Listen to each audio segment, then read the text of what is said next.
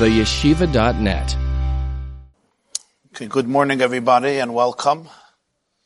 Today's class is dedicated in the loving memory of Reb Avraham ben Reb Yitzchak, Zechrona Livracha, for the Yartzeit on Yutes Shvat, Tehei Nishmas Tzrura, B'tzror HaChayim. So that great moment, really the greatest moment of history, occurs in Parshas Yisro, when Hashem reveals himself at Mount Sinai and communicates to the Jewish people, Anochi Hashem Elokecha, I am your God who has taken you out of Egypt, and all of the Aseres HaDibros, the 10 Commandments. And when the Torah finishes describing that moment, there is a unique scene that unfolds. It says the entire nation saw the sounds and the lightning and the voice, the sound of the shofar and the smoking mountain. The nation saw this. Vayanu'u, they trembled, they were shaken, and they stood from far. They speak to Moshe and they say, you speak to us and we'll listen. We don't want God to speak directly with us because we may die. Moshe responds, and I'm going to quote, this is Shmos Chaf Yud Zayin, Exodus chapter 20, verse 17. Towards the end of Yisro, Vayomer Moshe el ha'am, Al tiro, ki levavur nasois eschem boha Elohim, uvavur tiye yirasei al penechem levilti sechetahu. And Moshe tells the nation, don't be afraid. Don't be scared.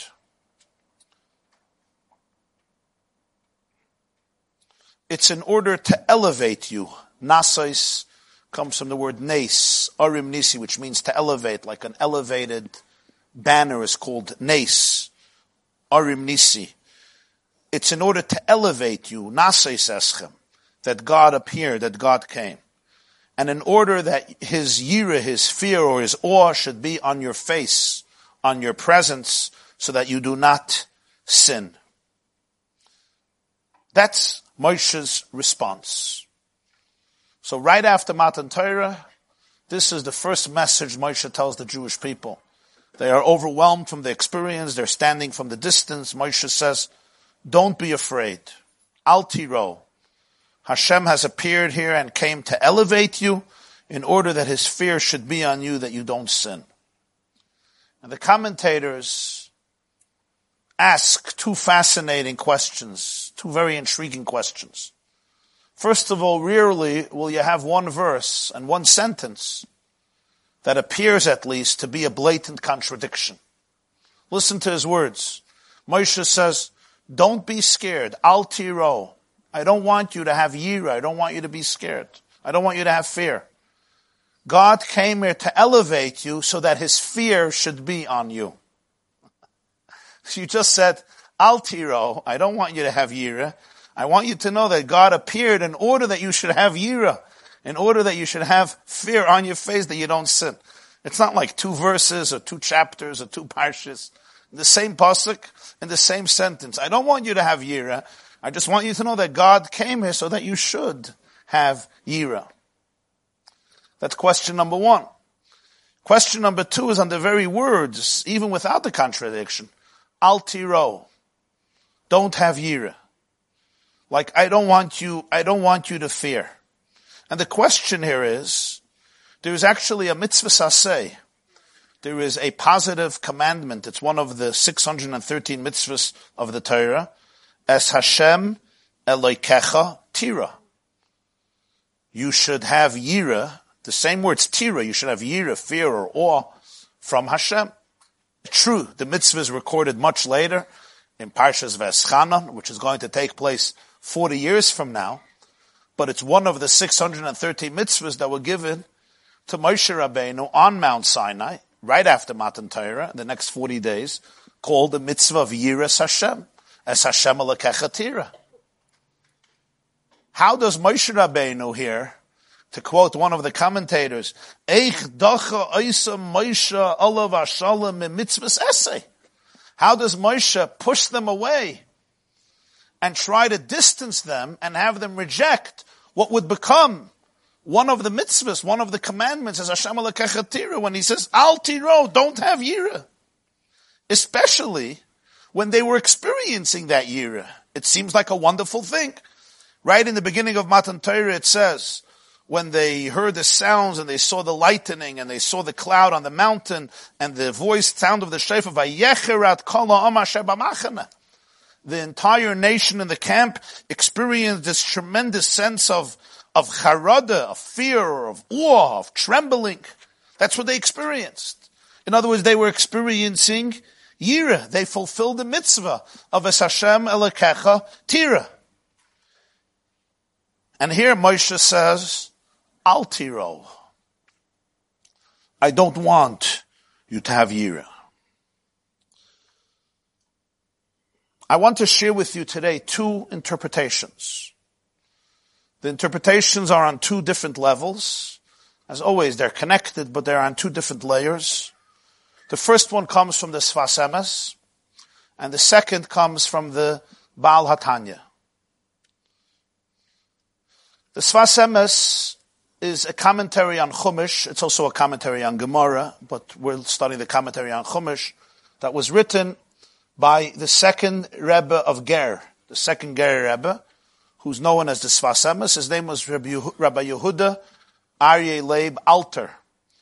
His grandfather, Rabbi Itcha Meir, was the Chidushei Harim, Rabbi Itcha Meir Alter, the first Ger Rebbe, who was a student of the Kotzker Rebbe. And when the Kotzker Rebbe passed away in the late 50s, the Chidushei Harim, Rabbi Itcha Meir, became a very well-known teacher and Hasidic master in Gur, which is not far from Warsaw in Poland. And he's known as the Chidushei Harim. Rim is Reb Yitzchak Meir, Reb Itcha Meir, that was his name. Reb Itcha Meir Alter, they called him Reb Itcha Meir, Reb Yitzchak Meir. He had many children, and he had 13 children. And I think besides one daughter, all passed away during his lifetime, including his son, who would have succeeded him. So he raised his boy, his grandson, whose name was Yehuda Aryeh Leib. And when the Chidushei Harim passed away in the 1860s, 1866, so his grandson took over, and he lived till 1905. His yahrzeit is actually in Shvat, Hey Shvat, and he's known as the Sfas Emes. He passed away in 1905. He has a commentary on Chumash, from the Torah that he would say on Shabbos. His words are very, very brief and very cryptic, extremely cryptic and concise. But he asks this question. The contradiction in this pasuk, Moshe says, don't fear, because God came so that you should fear. It's what's called Reisha Sasri L'Seifa. The beginning of the verse and the end of the verse contradict each other. So the first interpretation comes from him. I'm going to read you his words inside. You'll see how brief they are. And then I'm going to try to explain it the way I understood it. Be'ezer Hashem. And we're also going to post it on the source sheets. The shiurim have source sheets on the yeshiva.net. If you go to the shiur, you have the source sheet, so you could see it also inside later if you want to review it. This is Sfas Emes Parshas Yisroi, Tov Reish Mem Ches, meaning it was said and written in the year Tov Reish Mem Ches, which would be 1888. I'm going to quote. It's literally 2 lines. Acha inyan, the explanation is, Shahayir tzarech liyos kedosha lo yechta. K'moshe mavur sheyira hi li zohir mi mitzvahs lo yisasa.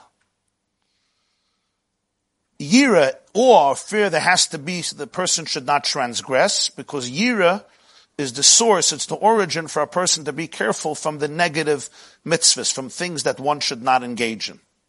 Avoloisha yisrachik al yidei hayira me avodas habori yizbarach. Kama shekasa vayar ha'am vayanu vayamdu meirachik. Al ze omar la Moshe Rabbeinu olav hashalom al tiro. But yira must never produce the result that one should become distant from serving Hashem, which is what happened, as the verse says that the nation saw, they trembled, and they went far away. So Moshe says, no, this is not a good yira, al tiro. That's the end of the quote. of the Sfas Emes. What he's really describing here is, I believe, a fundamental approach and understanding what the words Yiras Hashem mean. Usually translated as fear of God. And in the same pasuk, Moshe is literally contradicting himself. He says, don't fear, Al Tira, I don't want you to have fear. And then in the same sentence he says, but God came here, so you should have fear. Talk about a confusing message. I don't want anybody to have fear. Get rid of all your fear. But you should have fear. And the Sfas Emes says that Moshe is actually talking to the Jewish people about two types of fear. One is productive, constructive, meaningful, inspiring, helpful. It promotes growth, balance, awareness, connection, responsibility, and therefore happiness. There's another type of Yiras Hashem, another type of fear of God, that can be destructive, alienating, damaging, causing a certain sense of misery, sadness, melancholy, dejection, and perhaps despair and depression. The antithesis of happiness. They both will use the word yira, fear. But it depends on the context. And that's why Moshe contradicts himself. Don't fear, don't have yira, yes have yira, depends what yira is. Because this pasuk before, the Sfas Emes says, Vayar ha'am vayanu vayamdu meirachik. The nation was shaken, vayanu, they were shaken, they were trembling, vayamdu, they stood from far. When Moshe saw that, he says, and they said, we don't want God communicating with us. This is a death sentence. Pen nomos. Moshe says, Al tiro. No, this is not a good yira. I don't want you to have this yira. But then a moment later, I want you to have yira. What's the difference? There is a type of Yiras Hashem, there's a type of fear of God that causes people to become the most distant from God. And we can understand why.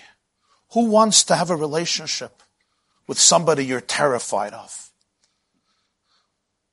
You'll forgive me for this illustration, but I think it will be helpful to understand the message. Some of you, some people, have grown up in homes where they were terrified. Terrified from a father, terrified from a mother, terrified from both. Sometimes you were terrified in school. Sometimes you were terrified by other people. Some people sitting in this room or listening or watching know that today, 20, 30, 40, 50 years later, you still carry that fear in you. And the common denominator in all the people that I experienced it is how distant they feel from the people they would have hoped they could love and be close with and be connected with. It's just the name of that person.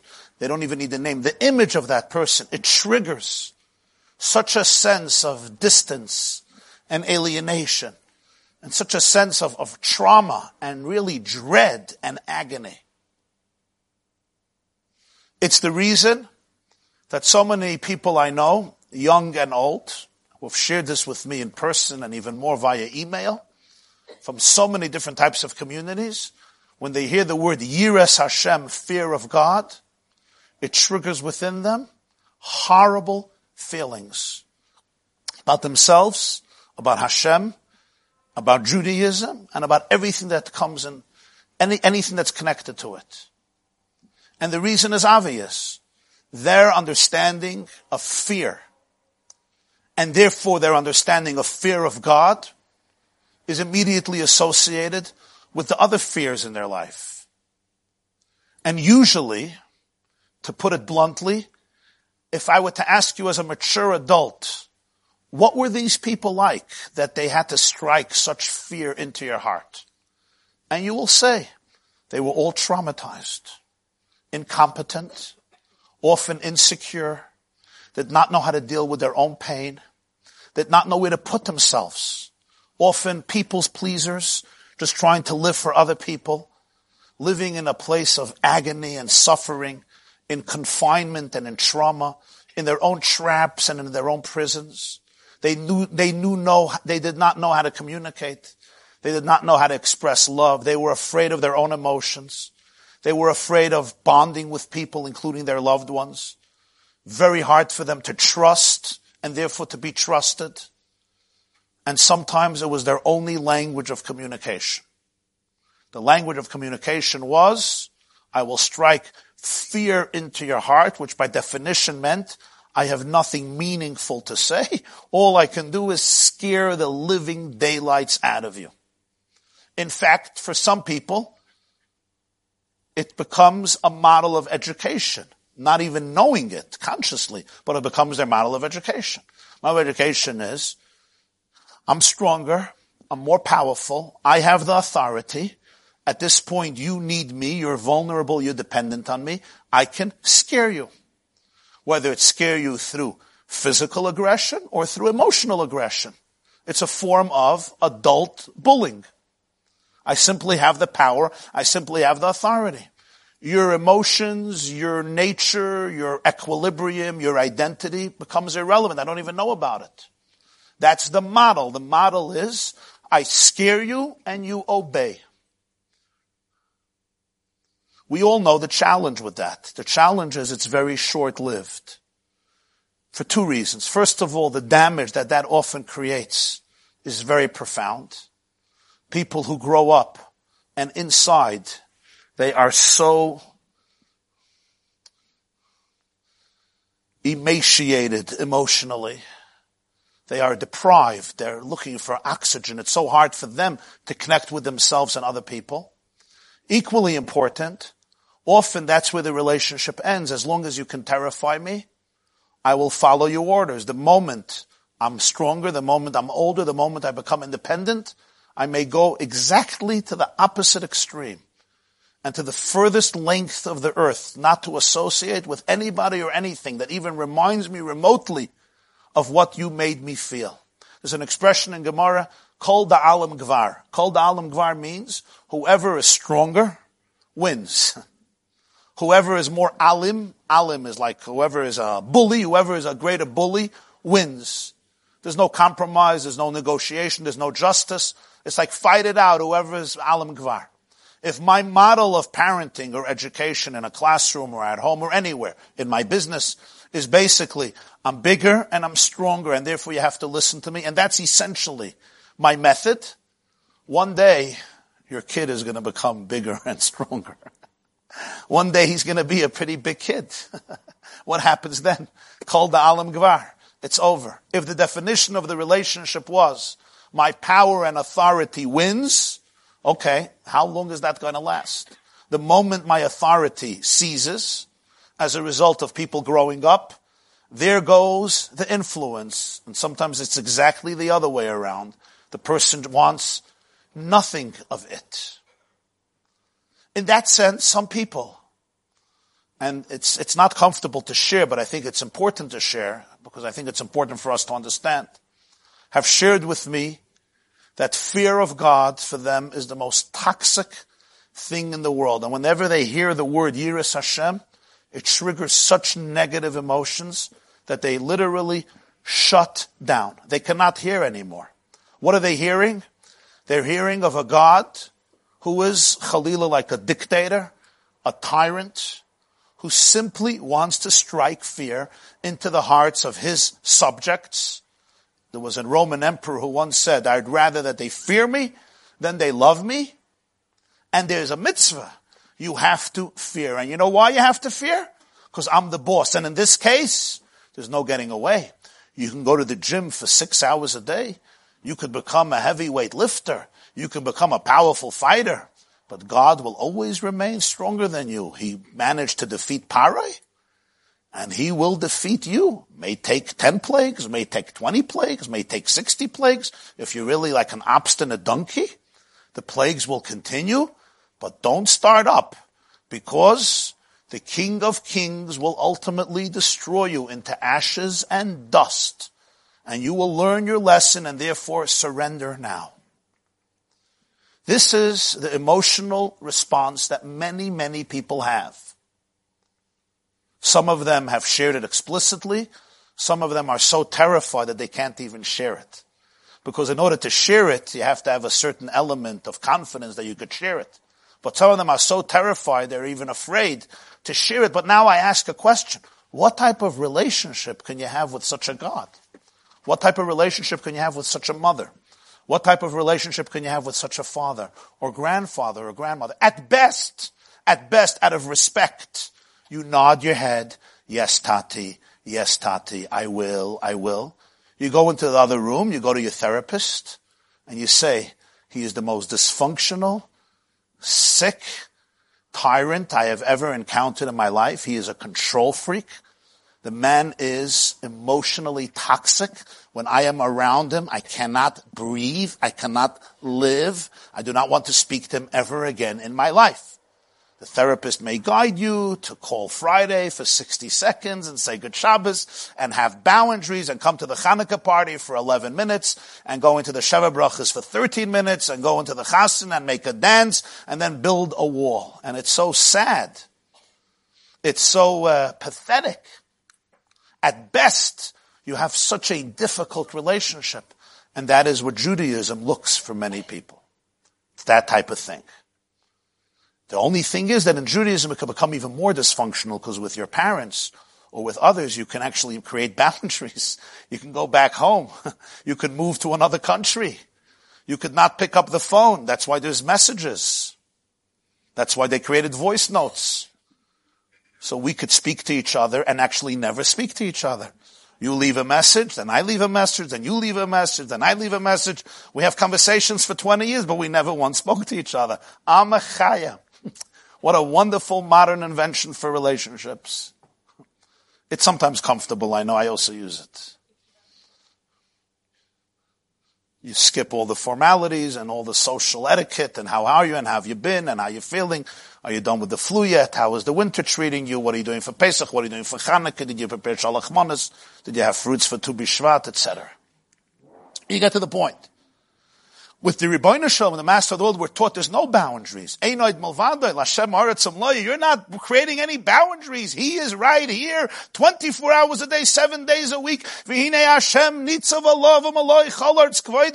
Don't think you're getting away. You're not getting away. There's no walls. There's no boundaries, only in your delusion. And if not in this world, he's also in the next world, my friend. You're laughing. Some of you are laughing. Some are crying inside. But for some people, this is their M.O. This is their entire experience of Judaism. And to all these individuals, Moshe speaks and says 2 words, Al Tiro. Moshe says, you got this whole thing wrong. God really does not want you to be afraid of him. Al Tiro. Don't be scared. Don't be terrified. You have nothing to be terrified from. If this fear is causing distance, richuk, vayamnu meirachik, I don't want to be close to you. You make me too uncomfortable. You all know there are people in whose presence the best of you is brought out. You have such people? No? Nobody? And you have people in whose presence the worst of you is brought out. Now everybody is nodding. You have such people? You have both? Okay, good. Which one more? So you're hanging around the right people. Okay. You have people, or you should have people, or I pray that you have people, in whose presence you shine. They somehow help you see your own light. They bring out the best in you. They help you see your own radiance, your own brightness. But there are people who consciously, unconsciously, perhaps inadvertently and due to their own heaviness, in their presence, suddenly the worst of you is brought out. What's actualized? All your demons and skeletons and ghosts. It's fascinating. If God is doing this to you, And therefore you say, I don't want to get close. Vayamdu meirachek. I don't want to go here. You know, sometimes you're invited to a certain situation, a certain event, and you know when you go there, you're going to have to detox for 2 weeks. Salt baths, Pilates, stretches, therapy, hiking, spitting it out, talking to like 10 people to get it out of the system, each according to your own methods of dealing with detox, with toxic stuff. It's like you almost know it and you get pulled in. Now, it's true when you grow and you work on yourself and you know who you really are, then you also know how to handle these situations. You define your environment. You don't allow your environment to define you. But that's avodah. It takes self-work and a lot of self-awareness and a lot of understanding of your true power and your true inner spiritual light.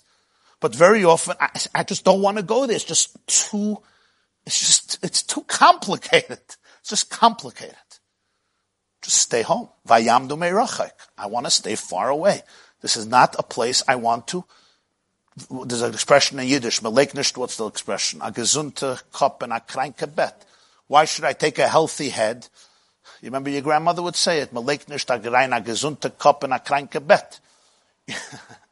Which literally means you don't go to a place where there are germs and you can come home with the flu and the virus. You just don't do that. Keep your hands clean. Or even if they're not clean, make sure you don't take your hands and don't touch your nose or your mouth or your ears until you wash your hands. On an emotional level, it means just stay away. Keep your distance. Vayamdu meirachek. Moshe says, oy, oy, oy, oy, oy. If this is your experience of Hashem, if this is your experience of the divine, if this is your experience of Matan Torah, of Har Sinai, I ask you one favor, al tiro. You have to get rid of this type of yira. You need to extricate yourself from this type of fear, from this type of dread. Why? Because it's undermining the very relationship. The moment I cannot see God and Hashem as the one who loves me more, as the Baal Shem Tov said, that Hashem loves every Jew more than parents love an only child who was born during a time when everybody gave up hope. As he put it, a ben yachid shenoilad lahem la'ezik nusam, an only child who was born when they were already coming in years and didn't think they're going to have children, and then they're blessed with one child. One can only imagine the tremendous affection that they have to this child. Of course, all love of parents to children, if they're healthy and functional, is infinite and extremely powerful, beyond words. But even within such an infinite love, there is that unique love that they have to this only child who they never expected. Says the Baal Shem Tov, even that love doesn't come close to the love that Hashem has to every Jew. The Zohar says, Reb Shimon says, Reb Yehuda says, that if a person would know and feel the love that Hashem has to this person, him or her, he would chase Hashem faster than a lioness chases her prey. I don't know if you were ever in Kruger's Park in South Africa or other jungles, or you've seen documentaries, but you don't want to get in between. You know, that ferociousness, that look, that determination. And the Zohar says, you think that lioness is chasing her prey? That's called attraction. You would chase Hashem, you would run after the divine much faster and with much more ferocious if you only knew, if one only appreciated the depth, the intensity of the love. Avas oila mahaftanu Hashem Elokeinu, or Ava Rabba haftanu Hashem Elokeinu, Nusach Ashkenaz or Nusach Sfard. And the love is unconditional. In other words, the love is indestructible. And the love is non-circumstantial. Not like some days there's love, and other days, I wake up on my left side. God says, today I'm not really interested in you. The love is eternal. Avas olam is eternal. Forever. Unconditional and indestructible. Ben kachu, ben kachatem kruyim bonim, as the Gemara says. And as a result of that, the moment fear means, I dread you because I can't really trust you. At the core of fear is, I can't trust you. You don't have my back. And if I'm going to be too vulnerable, I'm going to get hurt. Which is really at the core of fear. What's the fear? The fear is that if I'm open, if I'm vulnerable, if I'm honest, you will use it against me. What's one of the most challenging things in a relationship, say in a marriage or other relationships? When couples fear each other. What does it mean, I fear you? Fear doesn't necessarily mean, as I described earlier, you have a bully who's going to hurt you. Fear could sometimes be more subtle, but equally poisonous. Fear is the fear of disapproval, the fear that if I share with you who I really am, you'll use it against me. We know situations in a marriage, a husband may share with his wife some deep vulnerable fears or experiences, or the other way, and then of course the next day they get into an argument, and he or she uses yesterday's ammunition, boom, backstab. And sometimes in addition to the stab, there's twirling the knife too. In other words, I exposed myself, I shared my vulnerabilities, but ultimately I knew I can't trust you. And you know what happens to such people? They close up, and this time it may be for good. Because if I was backstabbed as a child, I was open with somebody I trusted, and then they used it against me. And now you get married and you try it again, and it happens again. What do you do now? Boom. Your heart closes, and sometimes it's forever. You never trust anybody again. In other words, I'm living in a modality of lack of trust. And this is a very serious issue when a child gets betrayed. Even if it's not intentional, but when we betray the trust of a child, it's not just, okay, you betrayed their trust, you're still doing a lot of other things. Sometimes it creates a very deep wound, a scar, a trauma that's very, very hard to recover from. You may not see it, but 20 years later in their relationship, they can't trust. They really can't trust. They're almost expecting the other person to attack them. Do you know what I'm talking about? And this could be unconscious. I may not know that I'm dealing with it, but because I have this from childhood in my relationships today, I may not be able to really trust you. And it takes so much inner work to be able to reconfigure the neural pathways in your brain, to be able to cultivate the muscle of trust through neuroplasticity. And it's not easy. Because that muscle may have not been used for 25, 35 years, because the last time I opened it up, it came back in vengeance to haunt me. So therefore I say it's much easier to live life from a place of distance. And some of us operate in that mode. But our soul cries because we can't connect. We live with people, but never with people. We live in our own world. The people just happen to be around us. And it's almost I have to peek out every time I want a little connection, because I can't be completely present in the relationship. Does anybody know what I'm talking about? So I'm not crazy, right? Okay. This is a very painful reality. I really feel that when I expose myself, I'm going to get hurt, and I'm going to get hurt badly. And therefore, I choose to remain in isolation. It's a much safer place. The moment how was your experience with God when it comes to this? Deep, deep down, I want to stay far away because I cannot experience the full trust, the full love. If I don't know that you have my back 24 hours a day, what does it mean to trust somebody? I'm talking about real trust, top level of trust. We call it bitachon. Bitachon comes from the word betach, certainty, batuach. In Hebrew they call insurance bituach, right? Bituach leumi. So I don't know if insurance and bitachon is the same thing. I'm not sure. It's a separate subject. But the word betach, Yisrael betach b'Hashem. The word betach, for sure, betach. You know, they tell an old story that there was an Israeli, he made an Aliyah in 1972, and he needed a telephone for the house. So he calls up the telephone company in Israel, and he says, can I have a telephone? They say, you will have to wait 8 months. 8 months for a telephone? Yeah, we have a shortage, and generals come first, commanders come first, people in high mayors and people in important positions, they need telephones first. They come first. In 8 months, we are hoping to get some telephones, and we're going to try to give you a telephone.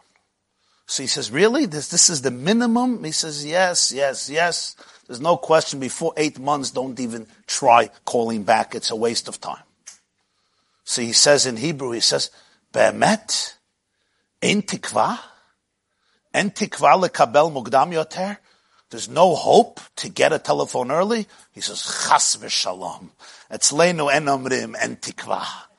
He says, we Jews don't say there's no hope. We just don't say that. He says, as yesh tikva? Yesh tikva?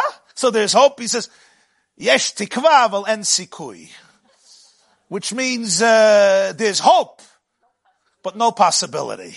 Hope, you should hope, but en sikui. En sikui, yesh tikva, you can hope, but it's not likely to ever happen within 8 months. Yeah. But betach means certain. Where does certainty come from? Full trust. How can I really, really trust somebody? Think about a person, and I'm going to raise this question. You don't have to all answer at once. Is there somebody in your life that you really trust on this level? I don't mean they're nice, they're fine, a lot of fine people. Everyone sitting in this room is a wonderful person. Look where you are. If you needed proof.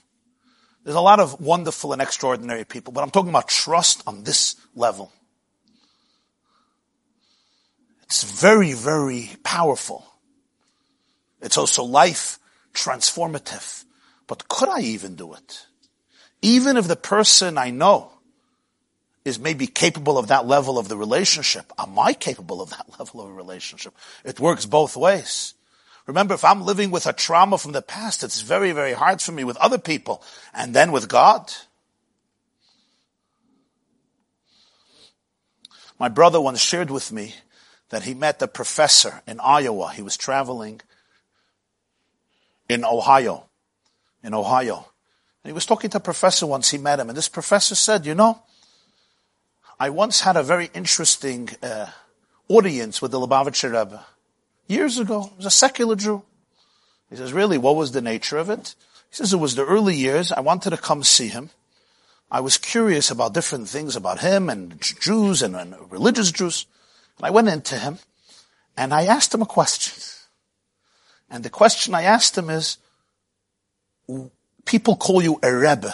A Rebbe. What is the definition of a Rebbe? So he says, Rabbi Shneas in the Lubavitcher Rebbe looked at me. And he says, a Rebbe is a good friend. So he looks like, okay. So the Rebbe said, you seem disappointed by my answer. He says, yeah, anticlimactic. Anticlimactic. He says, why anticlimactic? He says, I have many good friends. They're all Rebbes. That's the Rebbe, a good friend. So the Rebbe said, Professor so-and-so, maybe our definitions of good friends are not identical. How do you identify the definition of, what's the definition of a good friend? He says, well, I have many of them. We hang out together. We schmooze. We play cards. We have a coffee. We go play a game of bridge. We drink gin. We go golfing together. We speak politics, philosophy, or whatever the particular branch of wisdom he was in. I have many good friends. We invite each other to milestones, a bar mitzvah, a wedding, a birthday party, a unique anniversary. We go out sometimes, friends. The Rebbe said those are acquaintances, perhaps close acquaintances. Let me tell you how I would define a real good friend. Somebody in whose presence you can think out loud. Somebody to whom you can share everything about your life. Everything. There is not a secret you must withhold for the following reason. You know that their relationship to you will not be affected by anything they will discover about you. They will still love you and be connected to you in exactly the same way as if you have not shared everything about them, everything about yourself. And therefore, you could be completely bare. You can strip yourself from any defenses or cover-ups on any level, because you know it will not affect the relationship at all. And if it will not affect the relationship at all, it will only make it stronger, because it means that you are really open with the person. And the Lubavitcher Rebbe looked at him and he said, Professor so-and-so, how many friends do you have? He said, 0. So he said, so you see, it's not so simple to be a good friend. It's not so simple to be a good friend. I heard from Reb Shlomo Kalbach. You remember Shlomo Kalbach? I heard from him the following. Shlomo Kalbach, as you know, went his own way. He was an interesting person. A lot of different opinions about him, which I'm not going to discuss at the moment. But a brilliant composer, a brilliant musician, a big heart, and a spiritual soul. And also a flawed human being, like all human beings, or many human beings. I heard from Shlomo Kalbach a fascinating observation. This was shortly after the passing of the Lubavitcher Rebbe in 1994. And he said, you know, how long does it take to build a real friendship? You know, Shlomo Kalbach was into love, and friendship. How long does it take to build a real friendship? You don't build a friendship in an hour. There's people you grew up with your whole life, you know, your next door neighbor, girls in school, and you'll always say good Shabbos, you'll always be friendly, you'll always have a smile on your face when you see them, but it's not necessarily a friendship where you could be completely open. To build a real friendship takes time. Trust. I have to be able to really trust you. You have to be able to trust me. It goes both ways. It's not so easy. Even in a marriage, it doesn't happen azai. The stages until there's real trust. And you'll see that there are certain things you will not tell people even when they're close to you. There's still things you only tell yourself. Shlomo said, I could tell you from experience over decades that when people walked into the Rebbe's room, they never met him before, and in 5 minutes they shared their most intimate, vulnerable secrets that they never maybe even had the courage to share with themselves, never mind with other people. How did that happen? How did that happen? So he said, Shlomo said, I'll tell you, because when you came in, you felt that he knows it already. That's what Shlomo said. But I'd add, based on the previous story I said, that's one type of miracle, but there's even a deeper miracle. You know, there are miracles that are supernatural, and there are greater miracles. And greater miracles are the miracles of humans. A greater miracle than him knowing it already was that nothing you could say would affect the relationship. Let's face it, I'm afraid if I tell you everything, what are you going to think about me? Even if you were going to smile, but really what are you going to think about me? But what if I really know for sure that the relationship remains as my relationship with myself? Now sharing it with you becomes the greatest pleasure and privilege in the world because it allows me to connect on that level. And if a person can have such a friend, that's special. If a person can have such a marriage, such a relationship, it's extraordinary. Says Moshe Rabbeinu to the Jewish people, that's how I want you to experience God. That's how I want you to experience Hashem. And even more than a friend. And even more than a child. Because let's face it, a child begins in the womb of the mother. And even before that, a child originates in the seed and in the egg of parents. But ultimately, a child becomes independent. Hopefully, if mommy lets. God doesn't only got your back, He is your back. You are not only come from Him, You're a piece of him. You're a fragment of the divine. Not only does he have your back as two separate beings, it's like I like you, and even if you're vulnerable to me and you tell me about your skeletons, I'm still going to pick up the phone tonight. I'm not going to say, oh, she's giving me such headaches. That may be with a close friend here. The unity, the symbiosis is indescribable. Al tiro.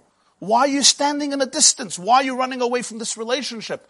What is your perception of Hashem that's causing you a desire not to be close? What is it? What is it that he's doing to me that makes me conjure up an image of dread and negativity?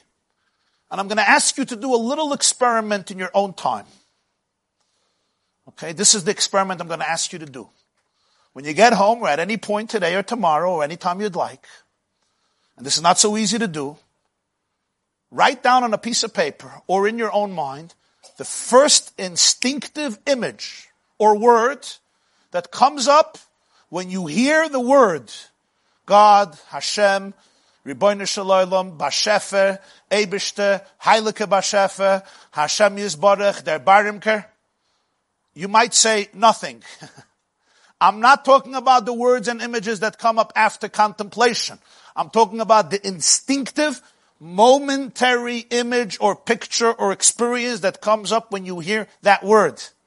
Now, I want to tell you something. Most people are unaware of what it is because we're not so comfortable with it, so it's more in the unconscious. But if you allow yourself to see it, you may discover very powerful truths about yourself, and I'll tell you why.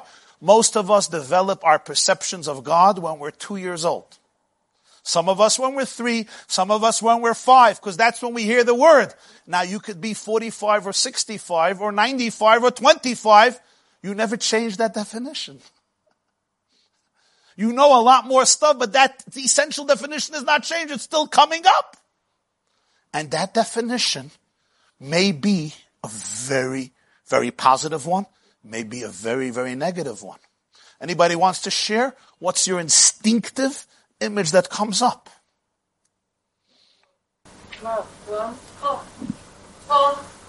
Warmth, love. Wow, that's the instinctive, yeah? A father. Looks like a real male, huh?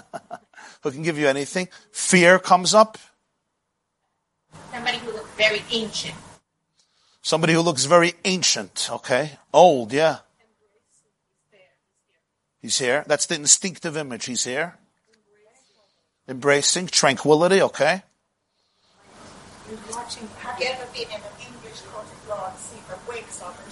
Nice. It's an English court of law. The judges with the wigs on their heads. You ever saw the paintings? Huh? You ever saw those images, especially from the medieval times? Till today. And it's the wig, huh? The judges with the wigs and the hammer. Just peering at you. And you don't even know they have an emotion, because judges are not supposed to express emotions, right? That ultimate authority. Okay, thank you for your honesty. I say he's like my best friend. You were listening to the class? You're cheating, aren't you? Okay, nice. Yeah? Whatever you say is fine. I just want your honest. It's not about judgment here, huh?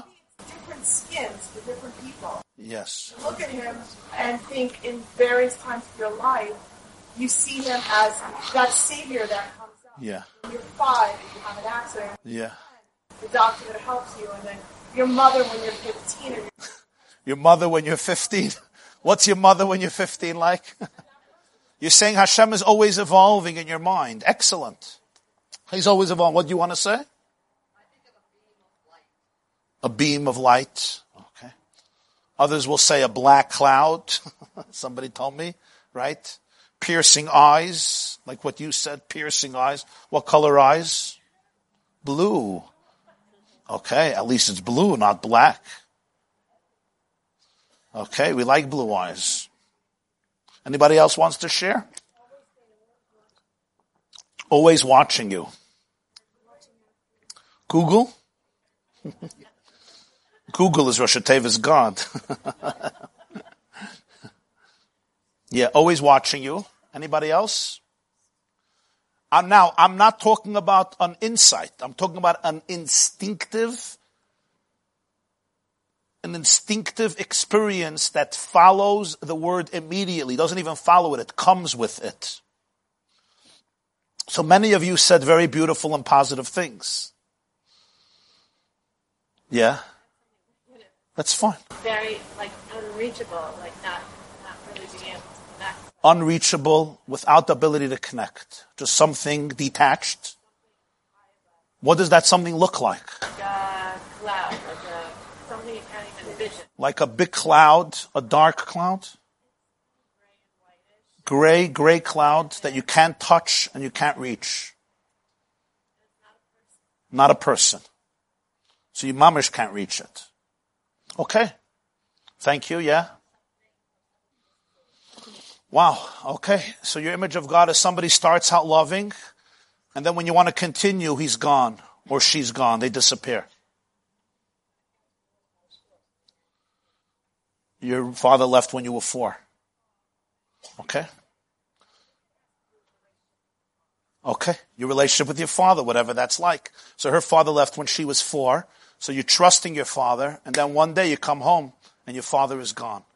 What often happens is our God becomes a reflection of our people of authority. My father, my mother, my principal, my teacher, my nanny. And if that's the case, whatever they are just becomes God, but much bigger. Which means all the flaws of my father, God has 1,000,000 times the amount, because God is God. So he's not just my father. He's like my father with everything in the most complete way. So if your father is a loving teddy bear, right? Some of your fathers are that way. So that's God. And if your father is different, so that also becomes God. Can't that change your life experience? That's the purpose of this class. She wanted to know if we're stuck or we can evolve. So I said, that's the purpose of this class. Hopefully. But you cannot evolve if you don't identify what you have to evolve from. Right? Did you understand the brilliant statement I just said? Okay. Thank you. Thank you for the validation. That's why identifying it is so critical. Because I'm not going to evolve if I can't identify that this is what I want to evolve from. And then when it comes up, I can put it in its place. I can quarantine it. I can give it its place and not allow it to define my unconscious relationship with God. Because if I don't identify it, it's an unconscious relationship, but it fuels all the other relationships and it could sometimes poison it. So Moshe Rabbeinu tells the Jewish people, the first thing I want you to know is Al Tiro. There's never a reason to be distant. The greatest opportunity in life is to have the closest, most powerful, intimate relationship with Hashem. Not only He has your back, He has your front and your internal. Everything between the front and the back, because it's not even a relationship of two separate entities, but I'm a good guy, and I'm a good friend, and this person is a Rebbe, and this person has confidence, and this person is loving, so therefore you can open up to me. When you open up to me, that you are opening up is essentially coming from Hashem. It's part of Him. And therefore, the love is not just unconditional and eternal, but the relationship is one that cannot even be described in words. Its potency, its power, its might. And therefore, Al Tiro. If you find yourself conjuring an image of God that's causing distance and toxicity and negativity, He wants to punish me. He wants to get me. Somebody wrote me an email. Somebody came over to me after a class and said, I'm miserable. I said, why? And she said, because life is going so well. So I said, why would you be miserable? And these are her words. I kid you not. If life is going so well, the question I have nagging at me day and night is, what is God planning? Life was never going so well. He obviously has something up his sleeves that He's planning. That's fear. Is that Jewish Yiras Hashem? That's not Jewish Yiras Hashem. That's very, very horrible. Get rid of it. I said, yeah, I'll tell you exactly what he's planning. Imagine you have a child. She's a mother. I said, you have a child. And your child calls you from school, a teenager, and says, Mom, I'm doing great. Right? Doesn't that happen every day? Kid calls from school. I love my teachers. They're like unbelievable. Especially my Navi teacher and my history teacher. They're like unbelievable. We're having a Gemer next week, and I'm so looking forward to it. I'm so upset there's going to be a Pesach vacation soon. I wish I could just stay here. I love my principal. I love my friends. There's no pressure. There's no cliques. We get along so well. This is the most beautiful place in the world, and I'm so happy, Mommy. Do you need anything? Absolutely not. My life is a blessing. It's a dream telephone call, right? And often a dream. And imagine a mother, I'm not talking about the healthiest mother in the world. I'm talking about a regular mother who has issues. And you say to her, so now let me figure out how I could make your life miserable. This is really not good that you're so happy. Let me figure out in 2 or 3 weeks, I will make sure to do something that will really turn your life into chaos. What would you call such a mother? Only dysfunctional? Amar Shas, yeah? Mamash Amar Shas. And yet people have no issue doing this to God every day of their lives. And it's almost like Judaism. And then I looked at her and I asked her this question. She said, no, I was taught that you're supposed to suffer. And that way you get schar in Olam Haba. Because you suffer here, you get schar in Olam Haba. And for everything, there's a quote that's completely misunderstood and taken out of context. So I said, okay, listen. Forget about everything. Just explain to me the logic of this, okay? God didn't have a world. He creates this world. Why? So you should be miserable in this world so he can give you a reward in another world by making you miserable in this world. Can you worship such a God? Honestly. Like, you can trust such a God? You can deal with this? Does this resonate on any level? She says, you don't have to trust, you just have to serve. I said, wow, sounds like North Korea to me. This is what North Korea is. There's no relationship. Just serve and be as miserable as you have to. I'm like, trust me, you have no belief in God, you have no relation with God, you're not serving God. You're serving some pagan dictatorship and tyrant. It has nothing to do with Hashem. It has nothing to do with Judaism. Just give God the credit that you give to a normal mother and father. Not more and not less. A normal mother and father who would love their children to thrive and blossom and be happy and suck the marrow out of life and actualize their potential and live a great and blessed life on every level. Isn't that the wish of every mother and father who is normal or even half normal? Even if you're not normal, but you're half normal? Everybody's their first bracha, nachas for my children should be happy, my children should be successful, my children should find a shidduch, my children should have parnasa, my child should be healthy, my child should find their way. Just give God that credit. That's it. Lo pachas v'lo yoser. Says this Vasemes, but then Moshe adds a second clause. What's the second clause? Shahayir tzarich liyas kidei shelo yechta. There's another. It says, "As Hashem Elokecha tireh." You should fear God. Al tiro. That's why he continues, "Ba'avurtiya yirasei al pneichem levilti tacheto." Yira means one thing. A yira that helps a person stay away from something that will disconnect us. What is Yiras Hashem? Yiras Hashem means, listen to this definition, I am afraid of ruining such a beautiful and powerful relationship. It is too good, it is too awesome to disregard, to dismiss as inconsequential. Imagine you have that best friend in the world. Imagine. And there's a conversation of gossip about that person. and it's juicy. And they want to pull you into the conversation. And sometimes there's a temptation. We have temptations. Maybe a very juicy Friday night conversation around kompot.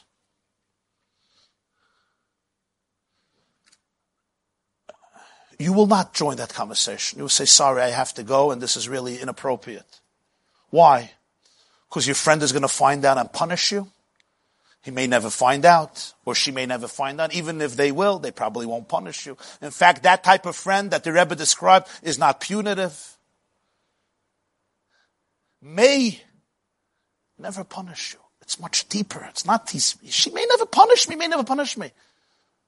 I can't. I'm too scared. I'm afraid to ruin such a powerful relationship.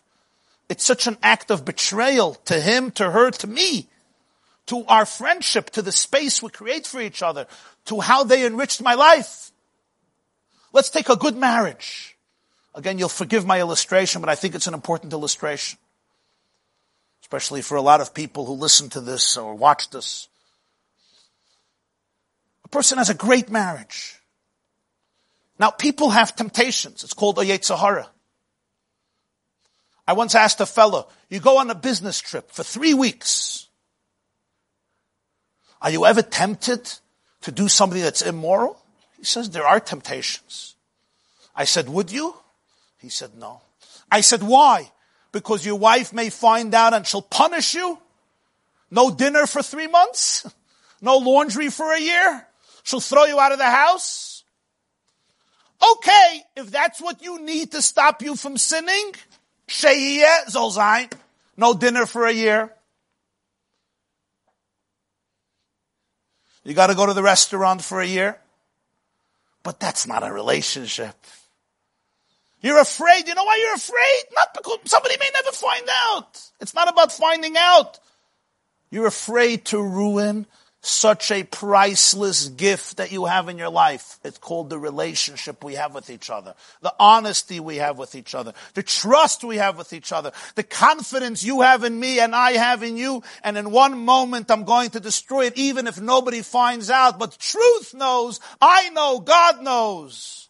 It'll never be the same unless I do tshuva and I confront it, which I can do, but we don't do echte vashav. I don't sin in order to do tshuva. That's yira. That's a beautiful yira. That's not yira. That's not fear that distances me from you. It's the fear of being distant. You see the difference? There is yira that causes distance. There is fear that causes distance. And there is fear from distance. It's not fear as a result of distance. Where distance, I'm afraid of you. And that even exasperates, it intensifies the distance. It's fear because we're so close. And I am afraid to ruin this. This is not something you can easily find. For 10 minutes of temptation, for a half an hour of temptation, even for 3 days of temptation, you're going to ruin what you built a lifetime and what is going to last a lifetime and is going to be transmitted to generations through epigenetics. Because just as trauma is inherited, love is also inherited, and faith is also inherited. Today we know that trauma is genetic. You know that. They did from research with Holocaust survivors, children and grandchildren, and other fields. They always thought trauma is not genetic. Today we know epigenetics is transferred. Love is also. Faith is also. Confidence is also. That's why we say, ma'aminim b'nei ma'aminim. How does my Zayda's faith help me? Your grandfather voted Democratic. You have to vote Democrat. You ever heard that? It's the other way around. You say they voted this way. Some of you vote mamish opposite of what your parents voted. Your parents were such loyal Democrats. Jews of the 1940s and 1950s, the Democratic Party equaled God. Today, the Democratic Party, I'm not going to say what it equals, but it's something else. It's all about the Benjamins. Since when do I have to vote what my parents vote for? I have to go into my father's vocation? My father believed in Christianity. Somebody's grandfather is a Christian. Means he's a Christian? He may not believe. By Jews, it doesn't work that way. How? because there's a spiritual genetic mutation, maybe even a physical genetic mutation. As a result of that, I'm afraid to ruin such a powerful relationship. It's too good. Too good to be true. Yes, I am afraid of betraying this level of connection that we have. This is a year that comes from love. It's a year that can only come when there's love. This is a fear that can only come when there's love, trust, camaraderie. Lebilti tachato, here, yira, is productive, constructive. It brings to joy. I am afraid, and this type of fear allows me to live a life in which I abstain from all actions, words, thoughts, conscious activities that will compromise and betray and even dilute the powerful relationship. And let's remember, the deeper the relationship, the more subtle the betrayal can be. And therefore one has to be more careful. Meaning, if our relation, in davening, we have a situation where there's different parts of davening where you're allowed to make different interruptions. But in Shemona Esrei, there's no interruptions. Like even in the middle of Kriya Shema, you could stop for Kedusha and other things. Middle of Shemona Esrei, there's no interruptions. Why? It's a different level of a relationship where even a holy interruption is called an interruption. Like you'll have marriages, they're very, very tight. And for another couple, that wouldn't be called an interruption in the relationship. But for this couple, it is an interruption. You understand what I'm saying? Based on how deep the connection is more easier to destroy it, because even a subtle thing comes in between it because there's so much trust. In other words, if we're mamish one, then even a subtle mechitza, a subtle act of turning away, of drifting away, which in another couple wouldn't even be noticed. It would be called a good marriage. But for this couple, it was a betrayal. We say in Krishma, V'lo yisosuru acharei levavchem, v'acharei einechem ashratem, zoinim achareihem. Don't follow your hearts and your eyes, which you follow astray. The word zoinim comes from the word zoina. Isha zoina v'chalal in Chumash, Parshas Emer. So the Baal HaTanya writes in the Kutei Torah, I think Baal Loischa, that the ultimate definition of a zoina in halacha, znus, is an eishes ish, meaning somebody who's married. Because there's a very big difference between a relationship with somebody who's single, somebody who's married. Somebody who's single, they're not married. Somebody who's married, it betrays a relationship. And if the marriage is very powerful, it's a different level of betrayal. He says there's different levels of people have relationships with God. And therefore znus means something else for different Jews. As he puts it there, and it's a very, very subtle idea. He says there are Jews that taivas heter could betray the relationship more than other people, much more serious thing. Taivas heter means a permissible craving, but a moment where I have hesach hadas from Hashem.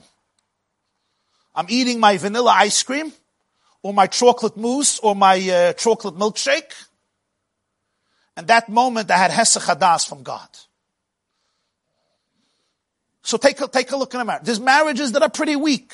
So now you're not thinking about it. No big deal. What's the big deal? But more or less you're good. But when you have a friendship or a relationship that is mamish the deepest of the deep, so even a subtle betrayal could be very, very painful. So he says the Torah is saying you don't understand how close God is to you. It's so close that even the most subtle turning away and say, God, not now. Not now, not now. Without bringing that into the relationship is already a concept of lois asura. It's already a betrayal. Not because of pressure, but because of the connection. This doesn't mean you have to be with your spouse 24 hours a day and not let her go to coffee with a friend.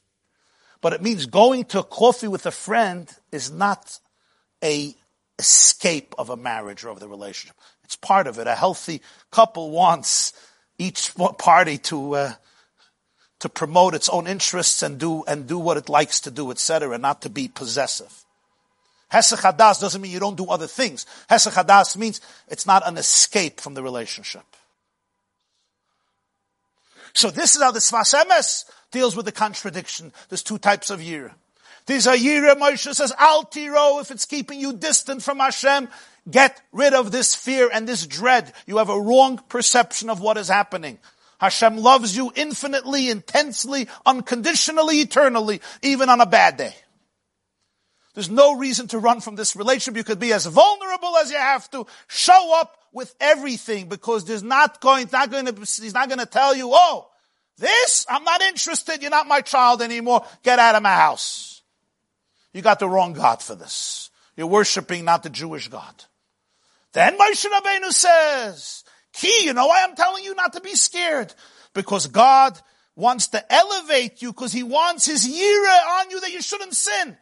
Is this a schizophrenic message, Khalila? No, it's the same thing. I don't want you to fear Him as somebody distant and detached and disconnected. I want you to understand why He appeared in order to be the closest ever to you. And therefore He wants His yira on you to cause lebilti techeto, not to transgress a relationship, not to break a relationship that is just simply too splendid, too rich, too amazing, too beautiful, too exquisite to ruin. And that's the definition of chait. What does chait mean? We translate chait as sin. It's the proper translation, but it's not the real translation. In Hebrew, you know where the word chait comes from. It says by Shaul HaMelech, right? He would shoot the arrows. Koileya el hasara v'loi. Anybody remembers? Yechta. He always hit the target and he never sinned. He never missed. Chet means miss. Bathsheba tells David HaMelech, V'hayisi ani uvni Shlomo chatoyim. If Adoniyahu succeeds, you on the throne, me and Shlomo will be sinners? No. We'll be missing. We'll be eliminated. Because we are the enemy of Adoniyahu. So what does chait really mean? Chait means whenever I miss. What am I missing? What's this concept of chait? Concept of chait is, I'm missing the target. What am I missing? I'm missing the opportunity to hold on to this connection with infinity, to this relationship that is absolutely powerful. I want to conclude. This is going to be very brief and very concise. I'm not going to elaborate and explain it, even though it requires and would warrant another few hours. But I'm going to share this very briefly and concisely, and that is a second interpretation on this contradiction that comes from the Baal HaTanya in a sefer called Maimori Admur Hazakin HaKtsarim, the brief discourses of the Baal HaTanya. This is a different layer, and I just have to say that this is a very, very profound idea. It really needs a lot of initiation and introduction, but I just want to share it with you. Those who have heard classes of mine on the teachings and the works of the Baal HaTanya will understand this much more. But whatever you understand, but it's good at least to hear whatever we understand. And even those of us who understand don't fully understand, trust me. I'm going to quote his words, and then I'm going to explain. It's a longer discourse. I'm not going to quote everything, just a few lines. Amnam ha'inyan. Remember the two questions we asked on the pasuk. Avodas hamalachim hu b'yira v'fachat. The service of the angels is always with yira and pachad, awe and fear. V'hainu mishum shenechshavim be'einayim liyesh. Shayich behem yira v'fachad lifnei misha gadol mehem. Since they have a spiritual ego, therefore they can be afraid in the presence of somebody who is much grander than them. Masha'en kin Yisrael alu b'machshava. But the Jewish soul is higher than the angel. It ascended in God's thought, meaning it's rooted in God's essence. V'nechshav la'ayin mamish. So a neshama is considered ayin mamish, which means it has no separate spiritual substance. Lo shayich b'mchinas yira. A real soul doesn't have yira, fear.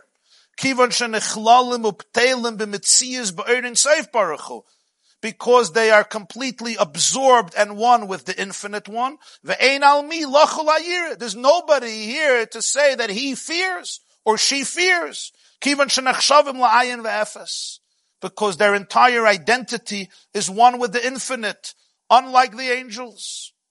So Moshe says, Al tiro, ki lebavur nasois eschem. Matan Torah came to pick you up. Ain't tzarich liyira tamid. You don't need fear. There was a concept of fear. That's when you're on a lower level. The ultimate purpose is lebavur nasois, to be elevated to a space where you're completely nichlal or batal be'ein soif baruch hu, where you're completely one with the Ein Soif. And over there, al tiro, there's no yira in front of somebody whose relationship you cherish, or somebody who's so great and awe, because there's no separateness. You know when you need yira? When you're in a situation that you're capable of sinning.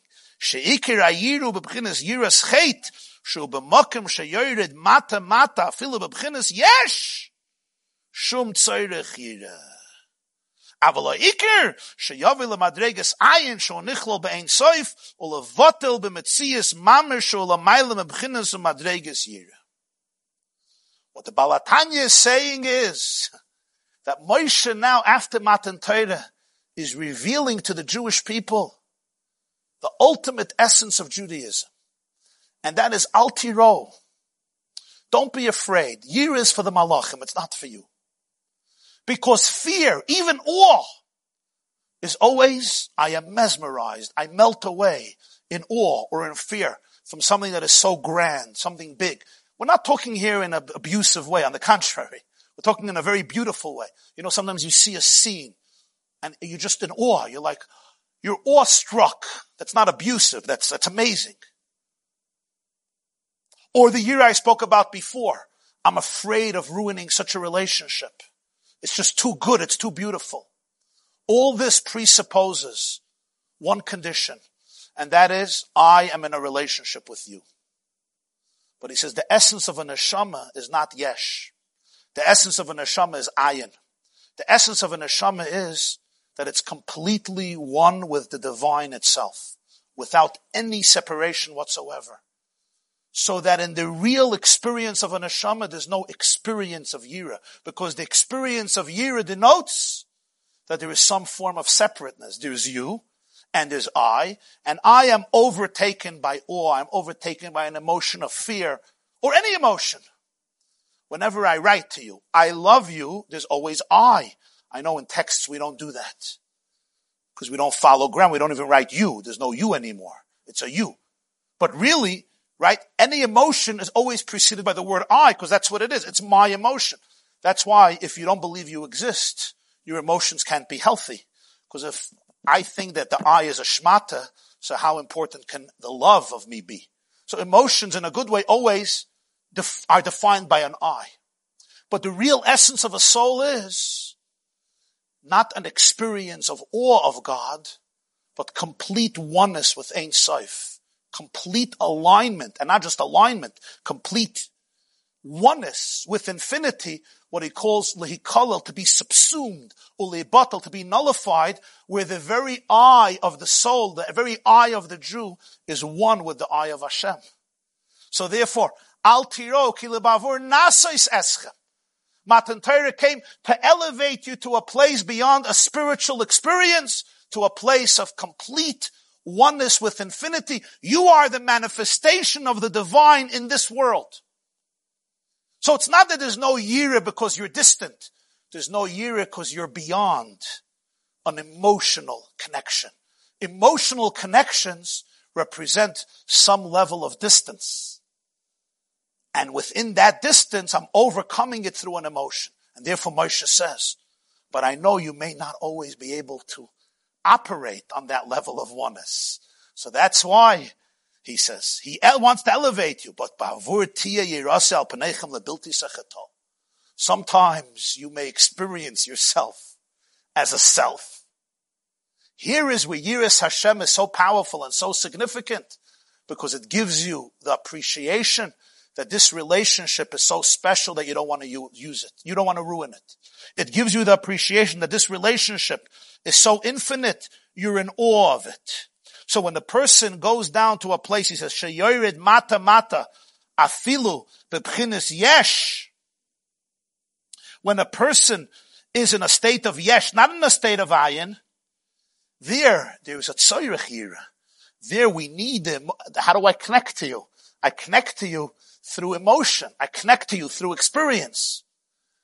So what we call the deepest form of experience is really the level of a malach. It's not the level of a neshama.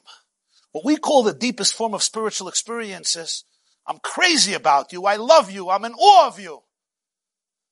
That's already a diluted relationship. That means there's a little separateness. So it's good because I sometimes feel separate. And this is where love comes in, and this is where yira comes in, and this is what keeps me away from chait, as we explained before. But Moshe Rabbeinu says, the ultimate is, al tiro. You should realize that the relationship is even deeper than experience. It's even deeper than an emotional experience. It's a relationship in complete silence, in complete awe. There's no two things anymore. It's completely echad, completely one. And he says, that's pshat. The Gemara says that Yira, the Gemara says in Maseches Shabbos, that Yira is Tara Lidirasa. It's the gate to go into the home. So he says the gate brings you in, but then there is the home itself, the bedroom itself. So he says love and awe are the gates. What are gates? The door is not the place of an intimate relationship, but without the door you can't get into the home.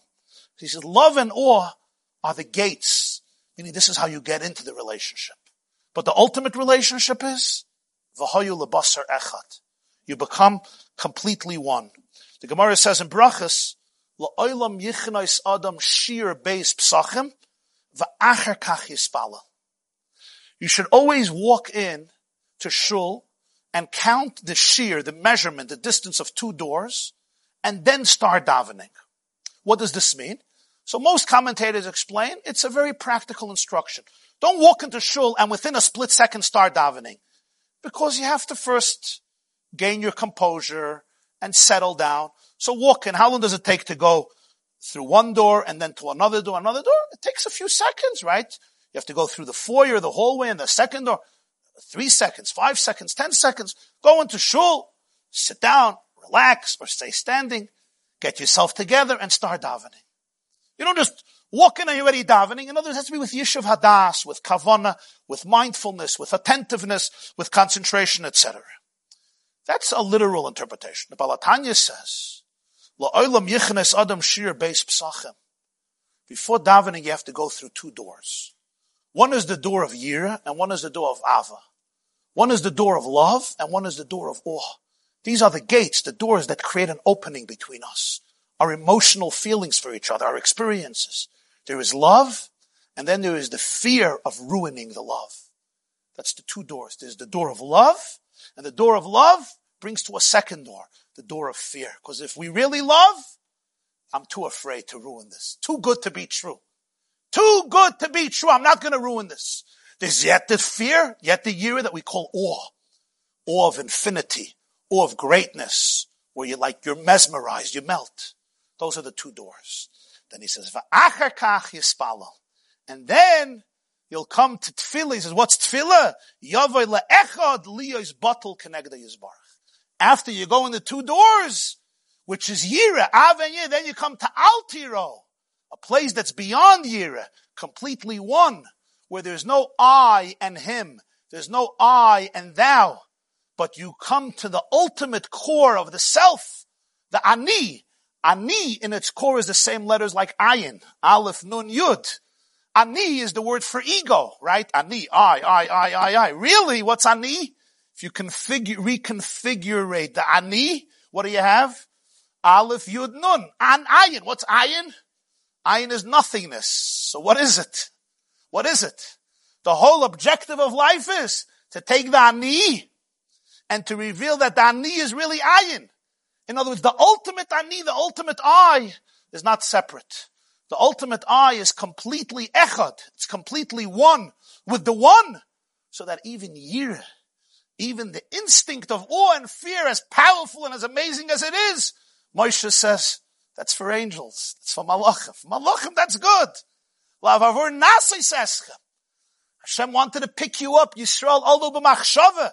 You're not rooted in the yesh of existence. You're rooted in the ayin of existence. And your ultimate truth is when your entire sense of self is subsumed in the ultimate self, and the two selves become absolutely and eternally one.